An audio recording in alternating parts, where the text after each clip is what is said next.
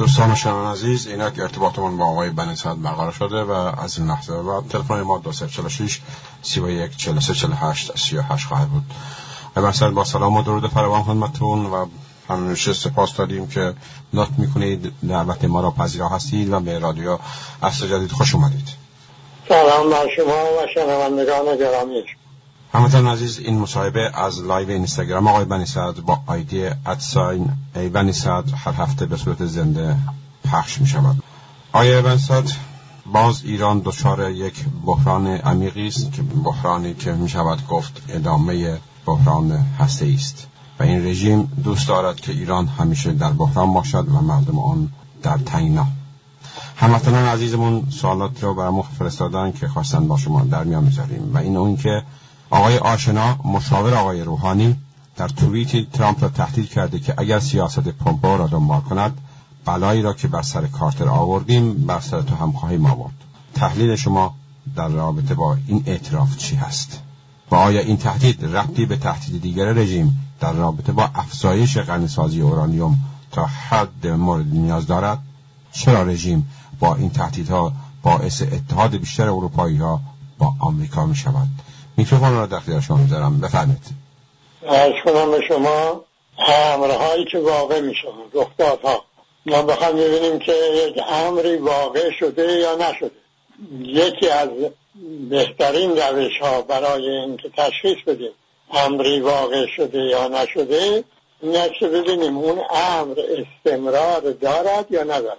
اگر استمرار داشت این راسته، نداشت اون وقت باید بریم ببینیم دلیل این که یک امری به زمانی واقع شده دیگه هم دنبال پیدا نکرده این چیه؟ آیا اصلا همچه امری واقع شده یا خیر؟ گروگانگیری امری بوده در ماه‌های اول انقلاب انجام گرفته، در واقع در 13 آبان 1358.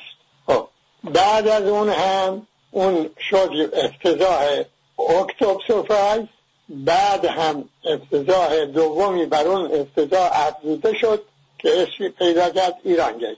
ما چون این ماجرا رو امر واقعی مستمر می دانستیم و مرتب پی می گرفتیم، کسانی کم حوصله، کسانی هم در خدمت رژیم، آقا بابا ول کن دیگه، می گفتن آقا بابا ول کن، حالا در یه زمان یه گروگانی گرفته شده و یه معامله هم شده و ماجرا تمام شده دیگه، حالا شما از اون ماجرا گذشته 40 سال بند نمی کنید.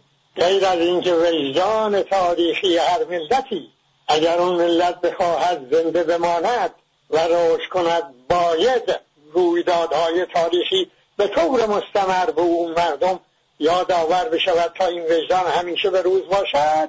غیر از این مهم امری که واقع شد مستمر بود.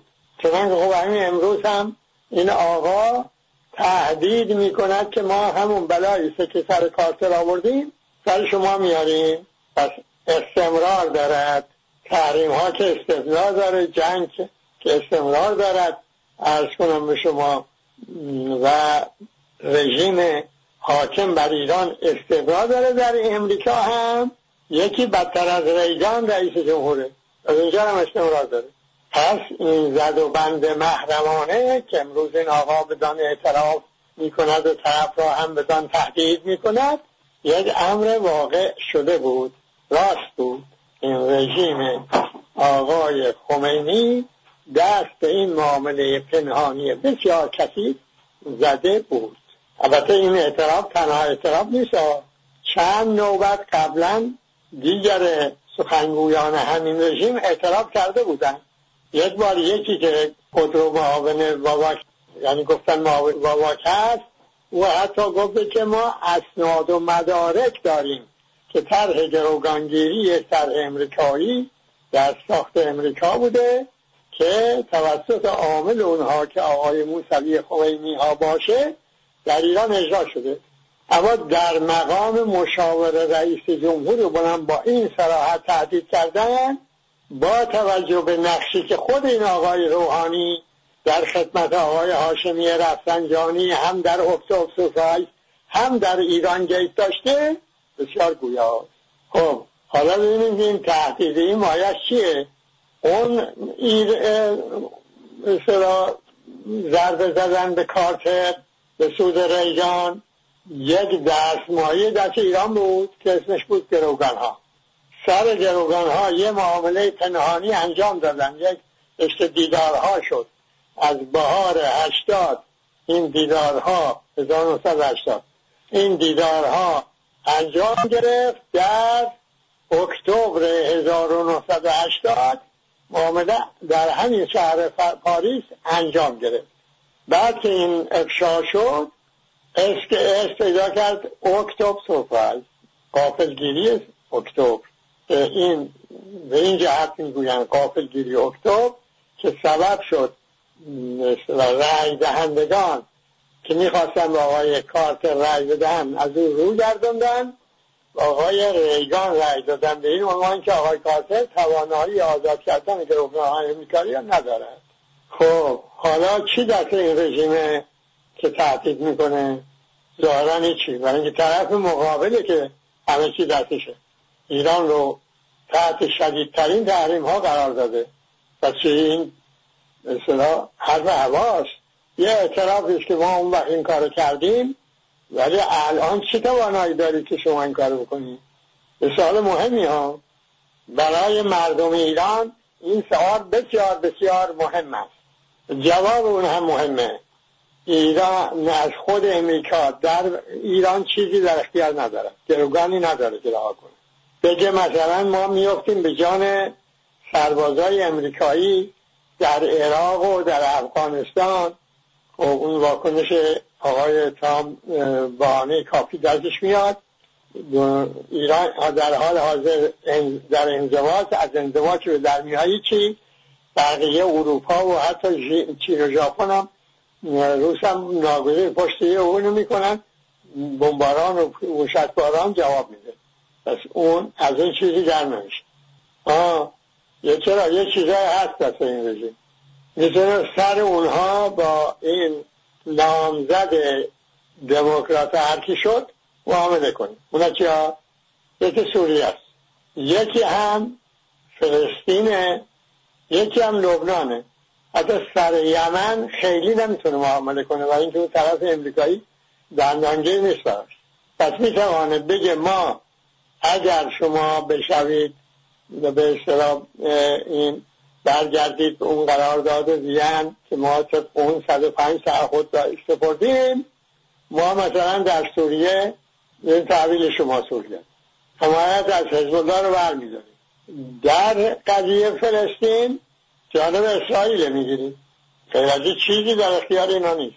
معامله ما به ازا میخواد شما اگر بخواهید که ترامپ رو زمین بزنی باید به اون یک دستمایه بدی که او بتونه از اون در انتخابات ریاست جمهوری استفاده کنه.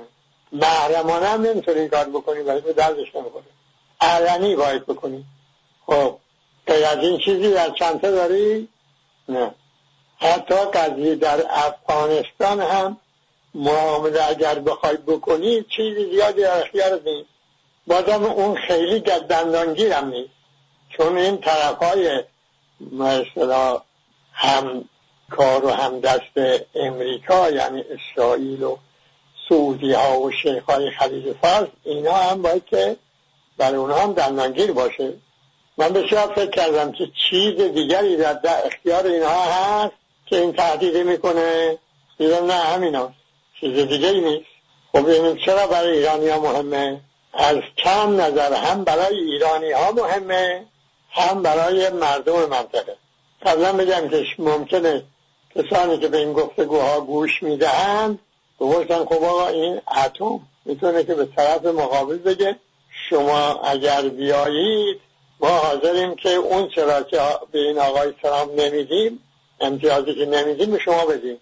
خب این را هم اگر علنی کنن اول بدبختی تو دنیا، برای اینکه همه اروپا، امریکا، آسیا همه میگن تو چرا دیگه این همه رنج و فقر رو بدبختی برای مردم خودت میخری، تو حاضر اینا رو بدی چرا به حال کشور چه فرق میکنه که در انتخابات امریکا این بره یا اون بره؟ حالا برای که اثر منفی هم ممکنه بر انتخابات بگذاره تو حاضری معامله کنی با همین بکن. هرگاه این رژیم حاضر بشود به دادن همچه امتیازهای اون را هم به طرف حالی کنه، افکار عمومی امریکا هم بشنوند و بپذیرند، خیلی که اعتباری براش تو منطقه اصلا نمیماند. از چند نظر گفتم، هم برای خود ایران، مردم ایران، هم برای مردم منطقه مهمه. برای مردم منطقه چرا مهمه؟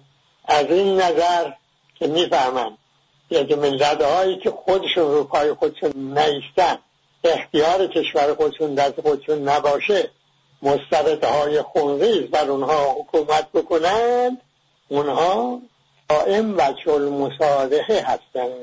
این گروه های سیاسی نگونبخت هم که دستشان به بیگانه می شوند، با وجودی که این از دوره شاه سابق تا امروز بعضی از اونها هم بعد از کودتای خرداد شهر وجه المصالحه شدن، هنوز به خود نمیاد.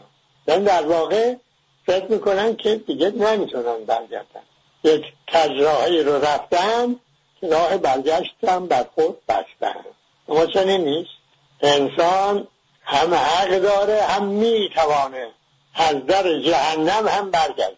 پس آقای اسد و حکومت اون، نمیدونم حزب الله لبنان و اینها تا وقتی که به مردم متکی نباشند، مردمی حقوقمند نباشند، رابطه هاشون رو حقوق تنظیم نکنند، وسیله معامله. حالا بیام مردم ایران. خب این کشور 9 جنگ گرفتارش، 40 ساله ما در تحریم اقتصادی و جنگ نظامی، جنگ از راه ترور، جنگ دیپلماسی، جنگ روانی، جنگ تبلیغاتی، جنگ مذهبی، بدتر از همهشون جنگ اقتصادی زندگی میکنه. حالا این رژیمی که این بلا سر کشور به طور مستمر آورده است، برای بقای خود به طرف مقابل میگوید اگر راه نیایی همون بلایی که سر کاسر آوردیم سر شما میاریم. معناش چیه؟ معناش این است که این رژیم نه درد دین داره، نه درد این مردم داره، هیچ جز به بقای خودش به مثابه یک قدرت چپاولگر با اون معرفه های 5گانه: خیانت، جنایت، فساد، بیگانگی با مردم و گرفتار پویایی بند از بند گسستگی. هم خود بند از بندها از هم میگسرد که الان میبینید که گسسته، هم جامعه را به این روز میاندازه. این فقط فکر بقای خودش. و این امر، دوباره میگم، این امر اون زمان گفتم در همون زمان گروگانگیری گفتم آقایان گروگانگیرها، شما افراد سفارت امریکا رو به گروگان نگرفتید، ایران را به گروگان امریکا در آوردید.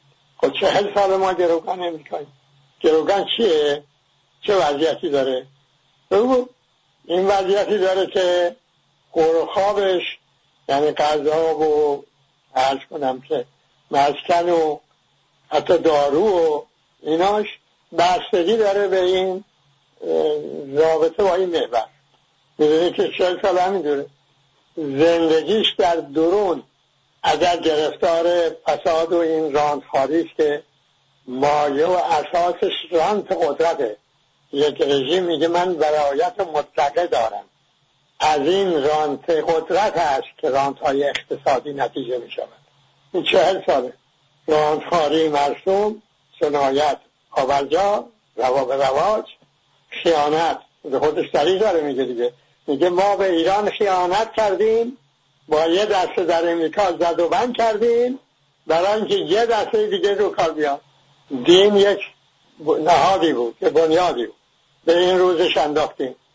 بنیاد دینی ببخشید، روحانیت یه نهادی بود، یعنی که به این روز انداختیم. دین رو که به این روز انداختی که به هر چی میماند جز دین. دینی که تجویز میکند هر فسادی، هر فحشایی رو شما به این روز در آوردید. دروغ اینا هم که اصلا کردید زبان رد شد. اقتصاد که به این روزه، کشور که بیابانه، همه اینا چیه؟ دشمن کیه؟ امریکا. خب چرا ما در 9 جنگیم؟ از جنبه دیگه نگاه کنیم. چرا 9 سال در جنگیم؟ سوال دیگه. برای اینکه این خارجی که باید در داخل وسیله بقای این رژیم بشود، خارجم وقتی این تعادل قوا به زیان هست باید وارد زدوبندهای بین المللی شد که این رژیم شده و حاصلش میشه این جنگ هایی که ایران گرفتارش هست. اینا همه پیامدهای اون گروگانگیری، ادامه اون گروگانگیری. الان شما داری مسئله اتمی برای این تحقیق کردید. این رژیم آمده میگوید من پام از مرز میذارم بیرون. قرار بوده که 300 کیلو اورانیوم غنی شده 3.67 داشته باشه ایران، میگه نه حالا بیشتر میده. میزان غنی شدهش هم بالا میبره. حالا در اون وین نشستن و یک بیانیه مشترک دادن که طبق اون بیانیه مشترک آب سنگین و مازاد رو از ایران خریداری بشه. حالا فرض کنیم خریداری نشد، شما هم اضافه سازی چیکار شما بکنید؟ اون وقتا مخالف سازی سوال دیگه. یک سخنی گفتن بله فتوای آقای خامنه‌ای هست که ساختن بمب اتم حرامه، ولی این شرایط عوض بشه فتوا میتونه تغییر بکنه. خب بعد شما که این حرف میزنی یعنی اعتباری برای فتوا نیست دیگه. آدمی از عقل زورمدار این ها واقعا در شگفته. چقدر زورمدار. از این طرف میگوید که فتوا میدادم که حرامه، از اون یکی دیگه شو میگوید که البته اگر اوضاع و شرایط ایجاب کند فتوا میتونه عوض بشه. اگرم دوباره میگم اگرم بیای به طرف اون نامزد دموکرات ها بگید آقا اگر شما بشی رئیس جمهور رو من یک تعهد قطعی میدم با تمام تضمین های عملی که ایران هرگز سلاح اتمی پیدا نکنه. و اینا علنی بگی بهت میگه آقا این چرا دیگه دوباره ایران رو به دردسر تحریم ها انداختی، با همین آدم این کارو میکردی، کمتر از این هم راضی بود. خب اینی که شما داری یه تهدیدی میکنی که طرف مقابل میدونه که دست خالیه دیگه. حالا اضافه کن به کجا میرسی و این رژیم یه واقعیت مهمی ازش غافله. اون این است که خب این آمده در کجا؟ در بحرین منامه. آقای کی آمده؟ آقای کوشنر. برای کی توضیح میده؟ برای این آقایان متصدیان یعنی شیخای مستبد چیز آل سعود. چیز توضیح میده؟ معامله قرن. آدمی وقتی اینو میخونه به خودش میگه که چقدر میبایدیم ذلت و خاری آدمی بهش معتاد شده باشه که بشه آمد در حضور این حرفا رو زد. میگه 50 میلیارد سرمایه‌گذاری میکنه، نصفش در خود فلسطین، نصفش هم برای فلسطینی هایی که در مصر هستند و در جاهای دیگه هست. و اولا معنی اولش اینه که اونایی که به فلسطینی هایی که در لبنان و مصر و هستن اردن و اینا هستن اینا دیگه هرگز به خاک وطنشون نمیتونن برگردن. خب حالا اون قسمتی از اون ساحل غربی روز اردن رو هم فلسطینی ها بدن به اسرائیل، در ازاش این 50 میلیارد سرمایه گذاری، یعنی فلسطینی وطنش رو بخوشه. خب کی بخره؟ پولشی کی بده؟ اسرائیل بده؟ نه. امریکا بده؟ نه. کی بده؟ کشورهای عرب. اینجا حد میگم تحقیر بیشتر از این متصور نیست. وطن بدی، پول وطن فروشی را هم از جیب خود بدی. خب چرا این حرف ممکن شده؟ برای این که جبهه بندی در منطقه ایجاب میکند حل مسئله فلسطین را. این باید حل بشه. برای اینکه در این جبهه بندی سر دست اسرائیل، سعودی ها، شیخ های خلیج فارس باید تحت رهبری این سردسته عمل کنه. خب چگونه این کارو بکنه؟ با وجود قضیه فلسطین از باید حل بشه. حلم به این معنا نشود که فلسطینی به حقش برسد، به این معنا بشود که گفتم از حقش چشم بپوش، از وطنش چشم بپوش. چرا ما به این ذلت افتادیم؟ یک قسمت، یک عامل، 5 تا عامل در وضعیت سنتی که الان از سایت انقلاب اسلامی است، 5 عامل اونجا برشمرده شده. یک عامل از اون 5 عامل رژیم ولایت مطلقه فقیه.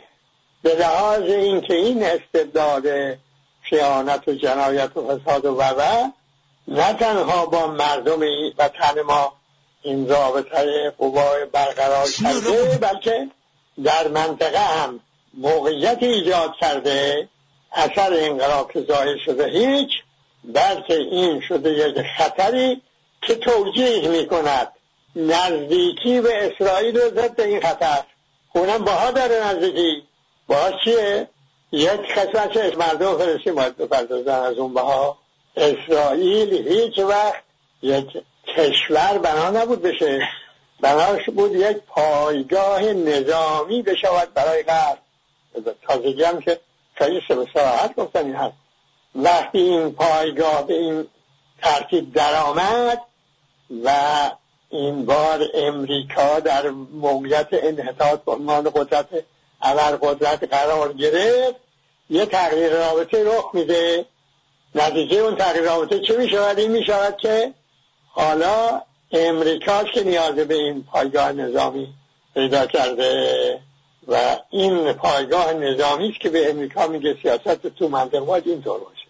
به این جهتی که با این صراحت این آقای نتانیاهو میگوید در بیرون آمدن امریکا از برجام ما عمل کردیم، ما امریکا رو وادار کردیم سپاه پاسداران رو تروریست اعلان کنن. به این جهت است که هر کار میکنه بلندی های جولانه که بخشید به عرض کنن اسرائیل.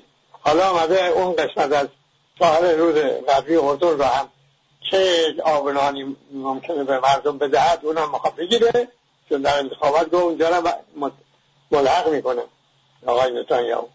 آقای ترامپ هم امضا میفرمایند.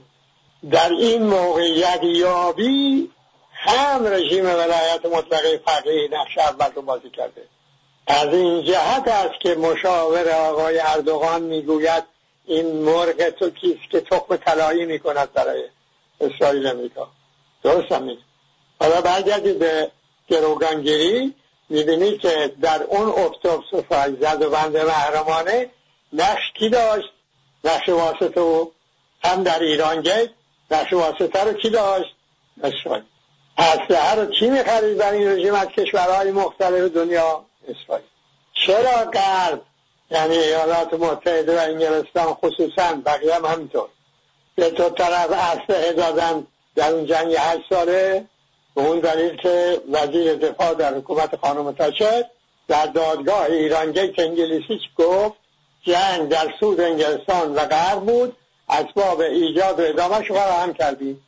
به این دلیل پس این که از اون زمان اسرائیل در این محور کردن قدرت خارجی در سیاست داخلی ایران، یعنی محور کردن امریکا در سیاست داخلی ایران، به طور مداوم حضور داره.